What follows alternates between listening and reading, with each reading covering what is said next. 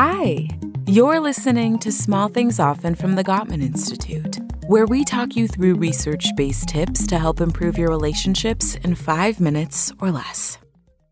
Today's tip is about how to get in the mood for lovemaking, even when you aren't feeling it.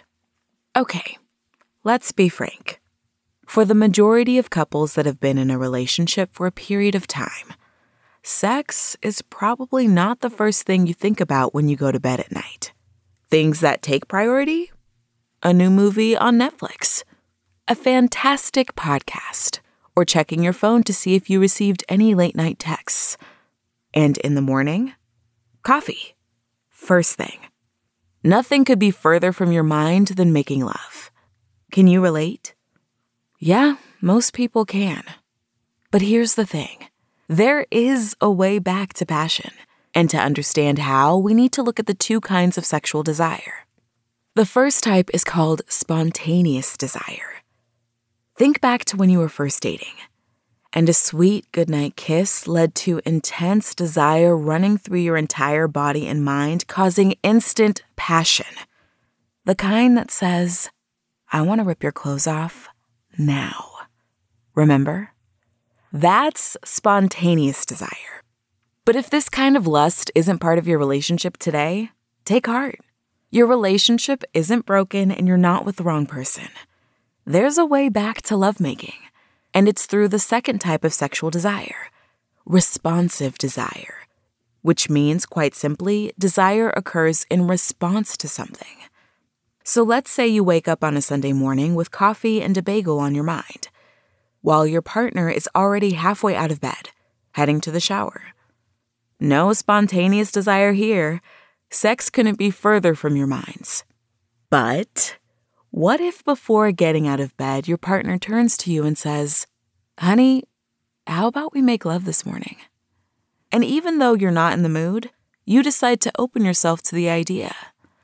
A cuddle turns to a kiss, turns into something more.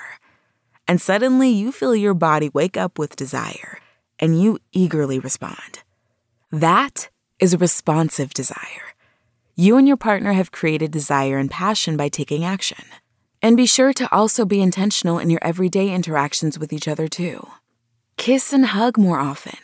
Tease each other. Maybe send a lusty email or text to your partner during the day, in anticipation of your time together in the evening.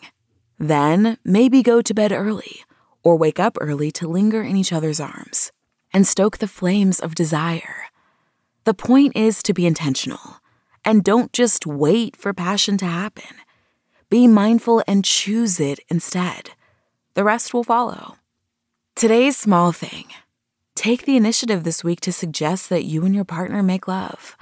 Tap into the potential of responsive desire and watch what happens. Tune into the next episode of Small Things Often for another quick tip from the Gottman Institute, helping you maintain and strengthen all of your relationships. Get the tools to make your relationship even stronger. Learn how to connect with your partner and love them more deeply with All About Love.